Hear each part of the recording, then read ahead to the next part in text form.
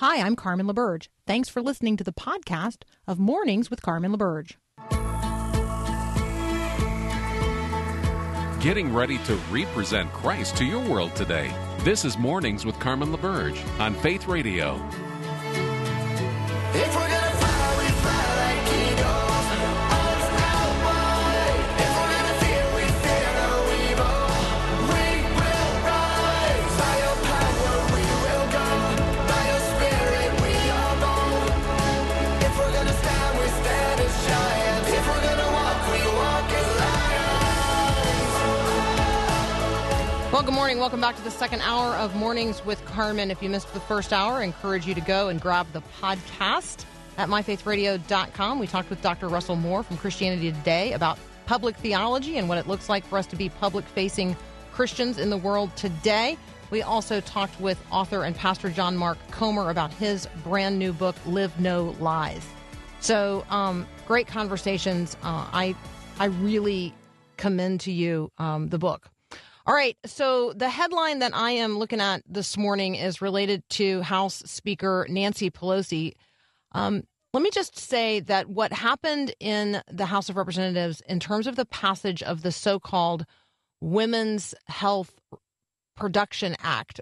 Act, Women's Health Protection Act, a bill in Congress designed to create a statutory right for healthcare professionals to provide abortions. So what House Democrats are seeking to do here is to undermine each state's ability to regulate abortion. So House legislation H.R. 3755 would would make law Roe v. Wade. I mean, that's the best way to say it. So it would make a law that protects what the Supreme Court ruled in the Roe v. Wade decision of 1973. I mean, everybody can see what's going on here. Those who don't like particularly what's going on in Texas in relationship to restricting abortion at any point after there is a heartbeat. So, roughly 6 weeks of gestation of a human being.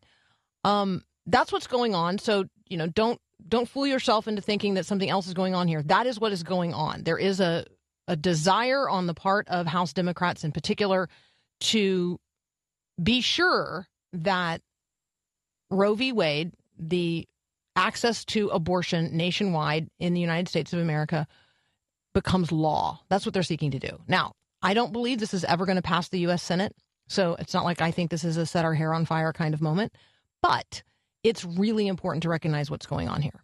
So on Thursday, the Archbishop of San Francisco denounced this piece of legislation as child sacrifice.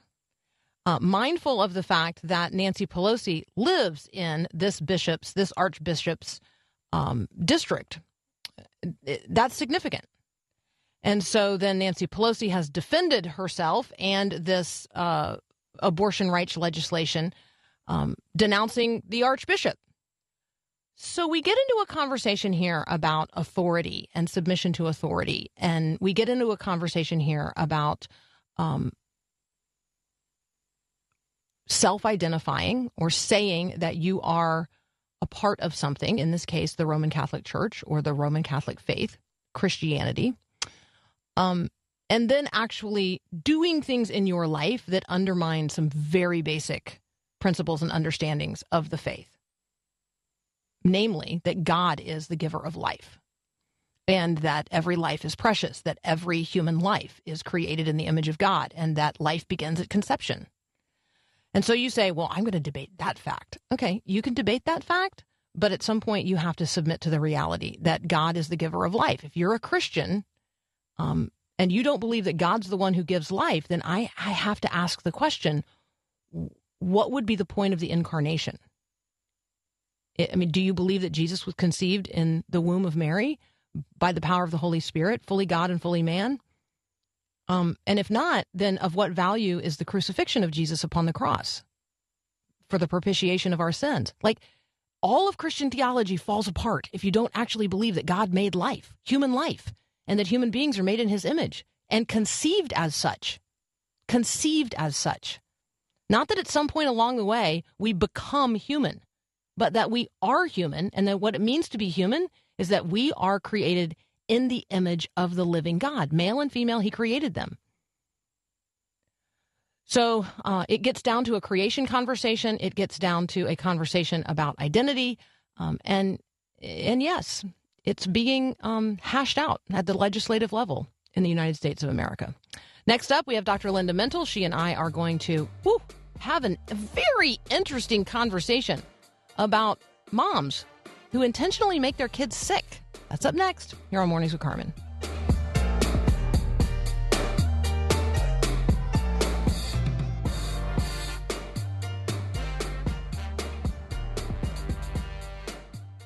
This is my fight song.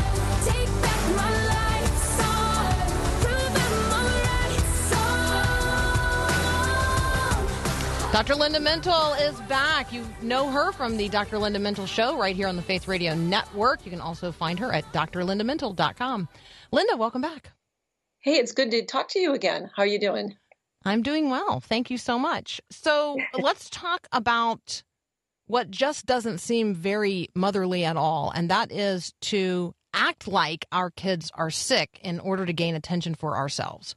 So what's going on here, and how should we think about it? Well, I was reading a really interesting case, Carmen. I think there was a case that where the sentencing was being revisited, or they were looking at the sentencing of a mom, and it was a case of a mom with an 8-year-old who had taken her son to the hospital a total of 320 times and had 13 surgeries, and had actually posted on Facebook that her son had cancer and was raising money for cancer for treatment, and even tried to get the physicians to do a lung transplant on her child. And you read this and you think this is incredible, because none of this was actually true. But she had this child in a wheelchair and thinking with oxygen and all kinds of stuff. And when the case finally got resolved and they cleared all the medical problems, this child is now doing well and out of a wheelchair and functioning. So you think, how is that possible? And people may know this by a term that's an older term called Munchausen by proxy. A lot of people know that old term. It's actually been renamed in the Diagnostic and Statistical Manual, which is the psychiatric diagnostic manual. It's called factitious disorder imposed on another, but it's the old Munchausen by proxy diagnosis. And you think, what in the world? Why would a mom do this? And it's because she has a psychiatric illness. Now, it's interesting because the psychiatry field kind of fights about this. Not everybody's in agreement that this is a psychiatric illness. Some people think it's just plain child abuse. So there's a little bit of controversial thinking when it deals with this. But right now, it's considered a psychiatric diagnosis where the mom has some serious issues that she's imposing on her child. One thing that crosses my mind, Linda, is that people who do have sick children are really suffering and really need support. Mm-hmm. Mm-hmm. And part of what's going on here is the creation of questions in people's minds. Is that kid really sick? This is part of, I think, the damage done. There's obviously horrific damage done to the child. But I think there's damage done to whether or not we trust healthcare professionals. I mean, how in the world did we get to a place where a mom could say things that are counterindicated by everything that science sees in a kid, and more than 300 visits and surgeries? And I mean, I just see there's a trust thing going on here too. Well, it's interesting. I've treated a few of these patients, not a lot over my years, but I have treated maybe a handful. And I actually know someone at present who I do believe has this disorder. And so when you're looking at the person, they're very good at reporting symptoms. And what happens is often the physician goes down a trail because you hear things, you have to rule out things. You have to figure out, is that really what's going on? And so they're very good at this. So I don't want to, place all the blame here on the doctor. This is a very sick person who is getting her identity, is getting the attention in her life through manufacturing medical concerns. And this is why it's considered a psychiatric diagnosis. And so this is a person who's very broken and wounded and needs a lot of help. And just like people who are highly abusive in their families, they hurt their children, by emotionally abusing them, by sexually abusing them. And so kids are the victims a lot of times of adults who have very serious psychiatric problems. And it is hard because you do wonder in that chain, where did somebody not start to be suspicious? But a lot of times in the patients I had that were referred to me, they went to multiple doctors in multiple states and multiple places. And now we have a better way of tracking some of those with something called the patient monitoring, but that's really for prescriptions, not for actual visits. So it is hard to understand, but I think the seriousness of this particular case, when I read it, this mom must be very, very ill to be doing this over and over and over. Yeah, the finding of one's identity in anything other than Christ is probably the bottom line here as well. All right, yeah, hey, Linda. Yeah, and illness, finding your identity in illness and the attention you get from medical professionals, that's really sad. Absolutely. All right, let's take a very brief break. And then when we come back, let's talk about another piece that you have posted at drlindamintle.com on the treatment of TMS for treatment-resistant depression. I'll get it eventually. All right, we're talking with Dr. Linda Mintle. We'll be right back. I wanna wake up, I wanna restart, put the drum beat back in my heart. I need to be revived, bring me back to life. All right, we're talking with Dr. Linda Mintle. We're going to turn now to a conversation about resistant depression and treatments for resistant depression. So, Linda, let's start there. What is resistant depression? I know I was telling Paul that you should say that 3 times real fast because it was really Not hard. this early. Right. Not this early. Well, there's so many people who struggle with depression. I mean, it's just such a common disorder for a number of people. And a lot of times people will respond to cognitive behavior therapy or certain types of therapies and or maybe even in conjunction with that, some antidepressants. Those seem to work for about a third of people who have depression, and so do the therapies. So we have some really good approaches to depression, but there are just some people that have what we call treatment-resistant depression, where it doesn't seem to be responding to an antidepressant. It's not responding to the type of therapies that we know are evidence-based and they actually work for people. And so what the field is doing is always looking, the medical field is always looking for what other options are there? Are there any other ways we can try to treat? And in 1985, there was this technology that was developed that has actually been used for these resistant types of depression called TMS, or transcranial magnetic stimulation. And it's really interesting. I've been to many offices. I don't have one in my office, but many of the offices that our med students are in, they have the machines. And it really seems, for some people, it really seems to work and really help them get out of that resistant type of depression. So it's kind of an exciting tool that can be used for people that have really struggled. Okay, 2 questions coming in from listeners. How is this different than old-fashioned electric shock therapy? And are there other disorders you think this is applicable to? Yeah, it's different from ECT, which is what they're talking about, where you use that type, but that is also used for treatment-resistant depression. This is the kind of thing where a metal coil is placed against the scalp, and then this alternating current passes through the coil in order to generate this magnetic fields. And then what happens is this magnetic current passes through the skull, creates this electric current, depolarizes the neurons in the area of the brain, which is called the cortex, so sort of more the surface area. And the procedure changes the activity in the brain regions and regulates your mood by stimulating those regions. So basically what it's doing, Carmen, is it's stimulating nerve cells in the brain. But the beauty of this treatment, it actually works quite well for a number of people. The beauty of this is there's no surgery, there's no anesthesia. When you go into ECT, you have to go into an OR, you have to have anesthesia. There's no implantation of electrodes. And the side effects of this, one of the concerns about the side effects of ECT is you have this temporary memory loss and sometimes even long term. But the side effects of TMS are really, really minimal. Sometimes people say they get a little bit of a headache or they get a little scalp discomfort from the site of the stimulation, maybe a little tingling, twitching, that kind of thing, a little lightheadedness. But you basically can have this procedure, wait a few minutes, and then go drive your car and leave. So it's an amazing procedure. Now, it's primarily for depression, but we're looking at it for all kinds of things.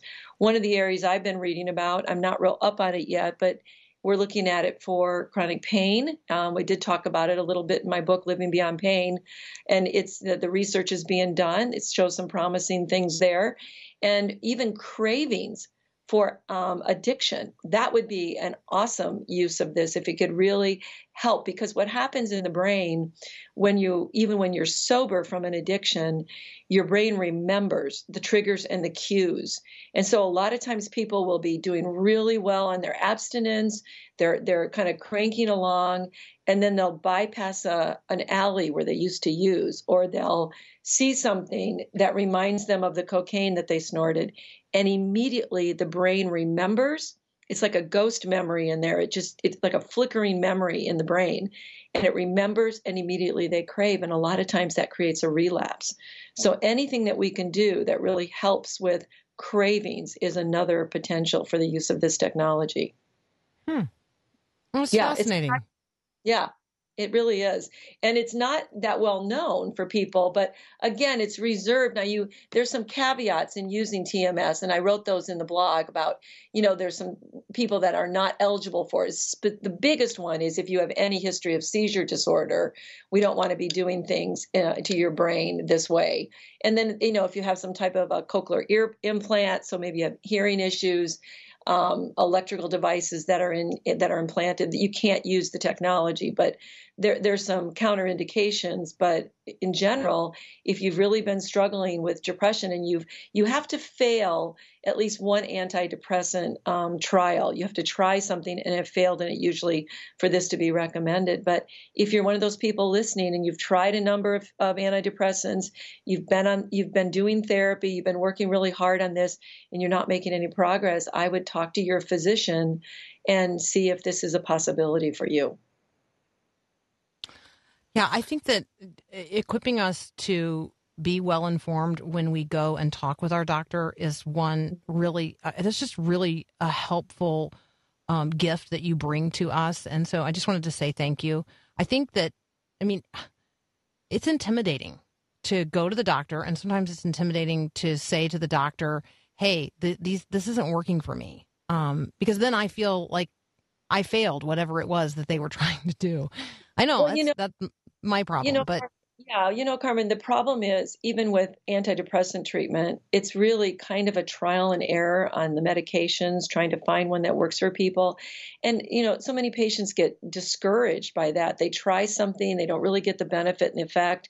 Then you try something else. And a lot of it has to do with just your unique chemistry and biology. One of the things that I always do is I ask the patient, is there anyone else in your family that struggles with depression? And are they on any antidepressant? And is it working for them? Because you share some biology with people in your family.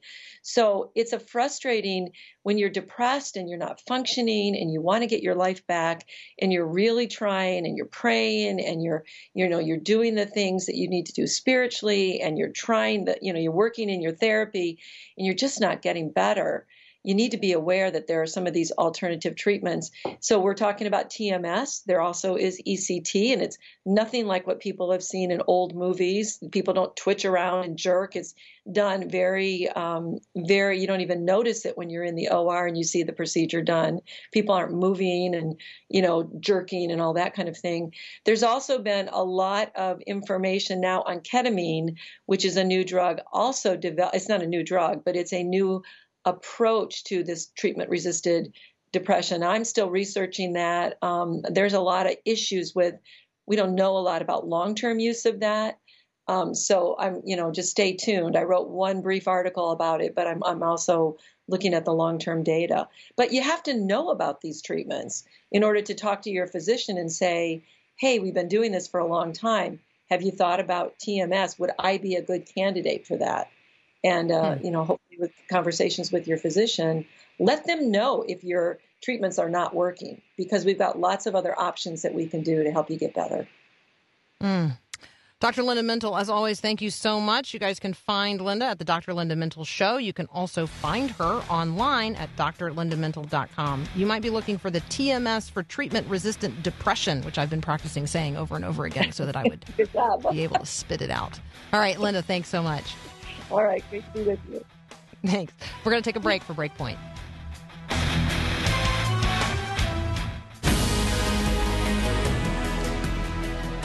My guess is that you have either had or know someone who has had a cancer diagnosis. So, cancer awareness is actually pretty high.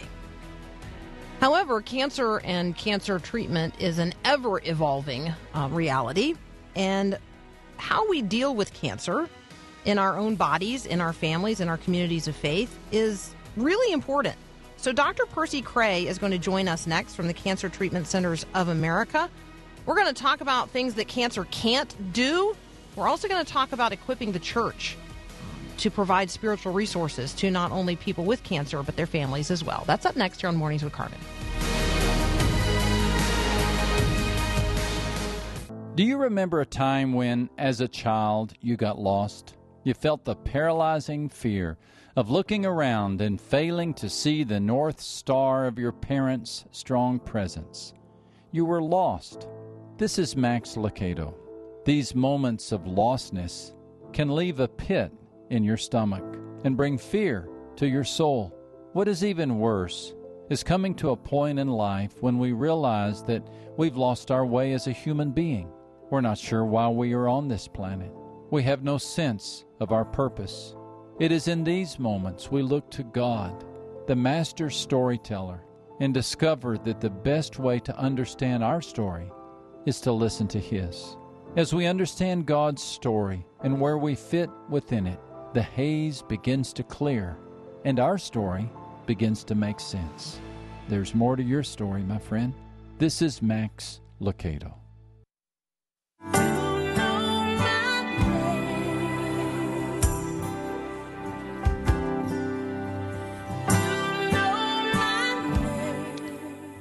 All right, cancer is a part of life today. My guess is if your family is anything like mine, you have cancer in every generation that you can remember. September is Cancer Awareness Month for a number of cancers: childhood cancer, leukemia, ovarian and prostate cancers. We're all aware of cancer, and we all like to avoid it when it arrives as an unwelcome guest or an unwelcome intruder. How do we respond? Joining me now, Reverend Percy McCray. He works at the Cancer Treatment Centers of America. You can find them at cancercenter.com. Reverend McCray, welcome to Mornings with Carmen. Hi, it's good to be here with you. Thank you so much. I view what you do as such an essential part of an individual and a family's cancer experience. Talk a little bit about what you do as the Director of Faith-Based Programs at the Cancer Treatment Centers of America. Yes, I oversee all of the moving components of our spiritual faith-based programs at Cancer Treatment Centers of America. Been with the organization now 25 years. Part of my duties and responsibilities is that we have an outreach component that Cancer Treatment Centers of America facilitates. We train local churches, faith-based groups, on how to start cancer care ministries inside of their local churches free of charge. And then I also have a podcast called Health, Hope, and Inspiration.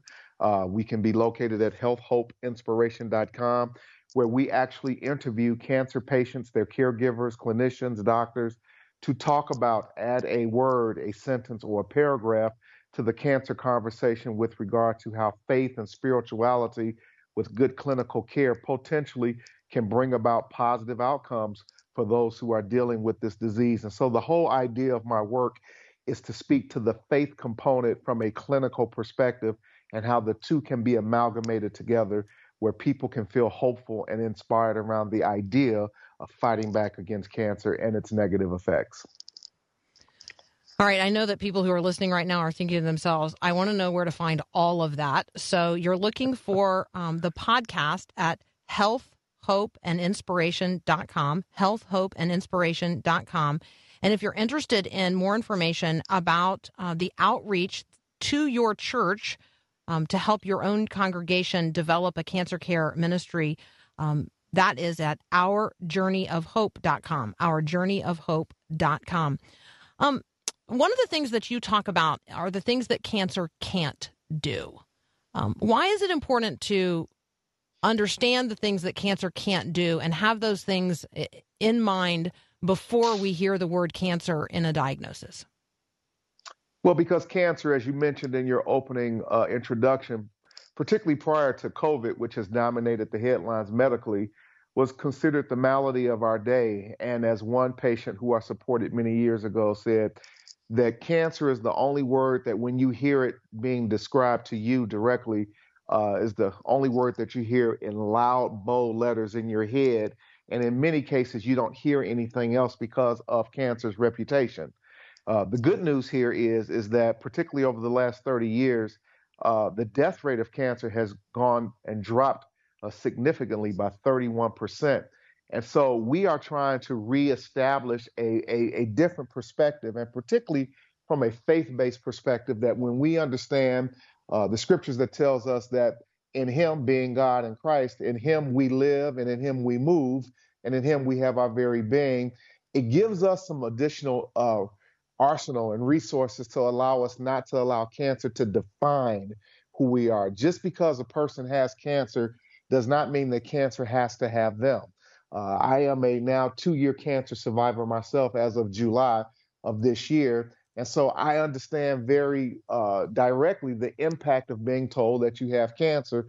And if there isn't some other things that are working within you, particularly from a faith-based perspective, to help change the narrative of who you are, cancer can ultimately dominate your thinking and your consciousness. And we want to change that narrative that at the end of the day, Christ, the big C, not cancer, is ultimately in charge and has the last word of every conversation. So, Reverend McCray, I want to know, Christians are good people. Like, Christians don't get cancer, right? Wrong. Christians do get cancer. As a matter of fact, bad things happen to good people. And you're talking to one of them. Again, I've worked in this field 20 plus years. And lo and behold, 2 years ago, I was diagnosed with early stage 1 colorectal cancer. And people ask me, how did you feel about that? And because of all of the time that I've spent with cancer patients, I said, well, I guess it was my turn. The fact of the matter is, the Word of God does not promise us that we would not have challenges or negative circumstances. But what the Word of God did tell us as believers is that we have an ever-present help that can help us in the time of trouble. That we have someone who would stick closer than a brother, that with God, all things are possible to him that believe. And so the narrative and the perception of thinking being a good person and being a believer would necessarily ward away bad things happening to us is just an erroneous misunderstanding of the scriptures. And the fact of the matter is that believers are susceptible to the same things on planet Earth as anyone else. And so we need to be empowered from a faith perspective to understand that when those scenarios do arise in our life, we do have resources available to us from a faith perspective that will allow us to fight back and push through those negative circumstances. One of my favorite resources at your website is the cancer etiquette conversation. And I think that so often we don't think in advance about what we're going to say, and then we say things that we regret saying. And so maybe after a very brief break, we could come back and we could just talk a little bit about cancer etiquette, what to say, what not to say when someone we know or love is diagnosed with cancer. And then I'd love to have a conversation with you about mindset, how we adopt, develop, and maintain the right mindset in the battle against cancer. Does that sound good? Absolutely. Let's do it. All right. Reverend Percy Cray is here from the Cancer Treatment Centers of America. We'll be right back. You say I'm loved when I can't feel a thing. You say I'm strong when I think I'm weak. Reverend Percy Cray is here from the Cancer Treatment Centers of America. Percy, brace yourself. Susan has just texted in. We have a text line here on the show. Susan has just texted in, and she says, 20 years ago this month, I went to Cancer Treatment Center of America in Zion, Illinois for treatment of breast cancer. Pastor Percy was there. He influenced me with hope. He took time. He visited with my husband and I. He is a wonderful person. I went to his church the day before my surgery. How great to hear his voice again today. I wish I could hug him. Wow, that is overwhelming. My wife often tells me, thank you. It's so good to hear from you, dear. And I pray that you're continually doing well. And I appreciate those words. My wife always tells me, because, in the grind of the day-to-day activity of the work that I do now, 25 plus years, you tend to lose sight of how many people you've actually touched and how long it's been. And that is just another reminder of why I do and what I have done, because it's about touching one person at a time and making a difference for the lives of those individuals. And I'm so grateful for the privilege and the opportunity. And I tell people I've got the greatest job in the world, and I truly mean that. I love that you have found your calling in this, and that you're just equipping so many others, equipping the church through our journey of hope, and equipping people every single day through your podcast, Health, Hope, and Inspiration. You guys can find those at healthhopeandinspiration.com. You can also find the equipping for your church to develop a cancer care ministry at ourjourneyofhope.com. Percy, let's talk about the keys to adopting, developing, and maintaining the right mindset in the midst of a cancer battle. Sure. Well, the Word of God tells us first and foremost that we need to be transformed by the renewing of our mind, that we may be able to prove what is the perfect, good, and acceptable will of God. And the Bible talks quite a bit about our mind, what's going on in our thinking. Guard your heart, which the word heart is synonymous with basically the inner consciousness of your thinking. So out of it, are all the issues flows, the issues of life. And so we have a lot of work to do, whether it's cancer related or not, with regard to the mental state and mindset that we possess. And so first and foremost, when we talk about cancer, the first thing that we need to address is that cancer, in many cases, as I stated earlier with regard to a statistic from the American Cancer Society, number one, everyone is not dying from cancer. So we need to change this narrative and this perception. And as a matter of fact, there are more people living with cancer today than any time ever before. Also, according to the American Cancer Society, 16.9 million people in the U.S. are currently living with cancer. Cancer is now being considered, in many cases, a chronic disease that can be managed. And so when we change the mental state of how we look at this disease and potentially what it means to us, is that it's just like a lot of things. And it may be a bump in the road, a big bump for some people, but it doesn't mean that it has to stop our car. So we approach this with the disposition that with God, first of all, we can do all things that are possible to us. We can do all things for those who believe. And then the fact of the matter is, we also need to change our mindset with regard to, there is such advancement, literally from a medical, clinical perspective, of things that can be done with cancer today that we dared not talk about 10 years ago. Advanced genomic therapy, as a matter of fact, being able to look at the genetic makeup, individual genetic makeup of a particular cancer or tumor that may be unique specifically to you, just like your genes, that then can be evaluated and treated specifically from a more precise perspective. We never had that conversation 10, 15, 20 years ago. So there are things with regard to our mental makeup that when we hear the word, cancer should not be referred to as the big C. If we are believers at the end of the day, we have to make a determination, either Christ is the big C or cancer is the big C. So again, these are things from a mental makeup and perception of approaching this that does and will and can make a major difference with regard to our day-to-day approach and an overall journey, starting with the renewing of our mind predicated on the Word of God. Amen. That's a quotable. Thank you. That Jesus is the big C, Christ is the big C, not cancer. That is huge. I think that gets us into the identity conversation. So let's go over there for just a minute. There is a very real and public temptation to allow cancer to become a person's identity.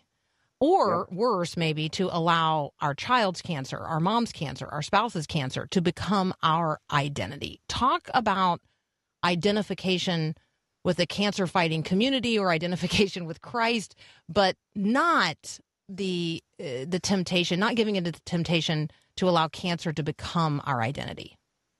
Absolutely. One of the things that I've learned early on with supporting cancer patients and now being a former cancer patient myself is that cancer patients typically do not want to be identified by their cancer. Historically, a lot of cancer patients went into clinical environments and they felt that they were breast cancer in room 255 and that they felt that their sense of personalized identity, I'm a mom, I'm a dad, I have a career, et cetera, et cetera. What's important to note and to state here is, first and foremost, our ideal identification comes from God and through God, and that we need to remind ourselves of certain dynamics that cancer really cannot touch or impact. As an example, cancer cannot steal our joy. It may impact our happiness, but it cannot steal our joy. Joy is a fruit of the Spirit, as many of us well know, and that is an internal supernatural force that can supersede anything that is happening around us, which is where we get the word happy from. It's based upon happenings. And so when we begin to, again, being fed by the word of God, being supported in an environment, which is one of the reasons why Our Journey of Hope Cancer Care Leadership Training Program is important, because typically when we are not in a correct environment where individuals are speaking life over us and encouraging us and allowing us to be supported through the life-giving, changing word of God, because we don't know what to say, we don't know what to do, all of that can then crash in on one's consciousness and begin to define them. My mom told me as I was growing up, anything that ultimately defines you will ultimately confine you. So that's another quotable you can use. And so we need to be redefined by the word of God. The Bible says that we are a new creature in Christ Jesus. So cancer can't steal that or take our identity of who we are. We are sons and daughters of the Most High God. We have access to the very throne room of heaven. These are things that cancer cannot touch or define or give us an identity toward. And we do not need anyone's permission to access those precious promises. I tell cancer patients every day, you do not need a doctor's script to access the throne room of God. You have direct access to the throne of heaven, and you can go call upon the name of Jesus, and you can, the Bible says, to boldly come to the throne of grace in the time of trouble. So these are things that when we begin to rehearse, replay, and then casting down every thought and every imagination that tries to exalt itself against the knowledge of God, we then give ourselves an opportunity to correctly pull out our ID card and tell cancer and any other circumstance, this is who I am today, despite what you are trying to tell me or what you are trying to dictate to me on this given day. I am the precious beloved of God. I am the apple of his eye. I'm a king's kid. And so those are things that will help to redefine and reshape the narrative that cancer in many cases is trying to steal and kill and destroy in our lives, but cannot be touched by the power of the Holy Spirit. Preach, brother. Man, thank you. I'm blessed. I am so blessed. I'm just going to echo what Susan had to say, and I wish I could hug you now, too. Wow. Thank you. Thank you. That is Reverend Percy Cray. You can find him at the Cancer Treatment Centers of America. You can listen to his podcast at healthhopeandinspiration.com. You can get your church equipped to participate in Our Journey of Hope at ourjourneyofhope.com. So there you go. Tons of equipping resources. Percy, thank you. You have blessed us. Blessings as you go forth in the work that God has called and particularly well equipped you to do this day. What a blessing. Well, you're welcome. Thank you. And it's Percy McCray, so that people can find I thought so. I McCrayed you once during this conversation, and then I de-McCrayed. All right, there we go. Percy McCrae. I got it. I'll get God myself bless. together. Thank you so Not much. a You too. problem. You're welcome. God bless. You too. All right, we gotta bring it to a close here in just a moment. We'll be right back.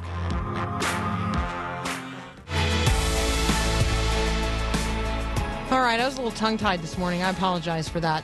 I hope you are prepared to have a blessed day and to go forth to be a blessing. Thank you for those of you who texted in this morning, praying for each and every one of you. Let's be lifting one another up in prayer today. People may be hearing diagnoses of cancer. If so, let's be prepared to be the ones who stand with them, beside them, for them, praying with them and for them, even when they can't pray for themselves.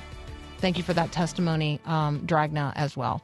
Thanks for listening to this podcast of Mornings with Carmen LaBerge from Faith Radio. If you haven't, you can subscribe to automatically receive the podcast through iTunes or the Google Play Music app. That way, you never miss an episode. It's also available anytime at myfaithradio.com.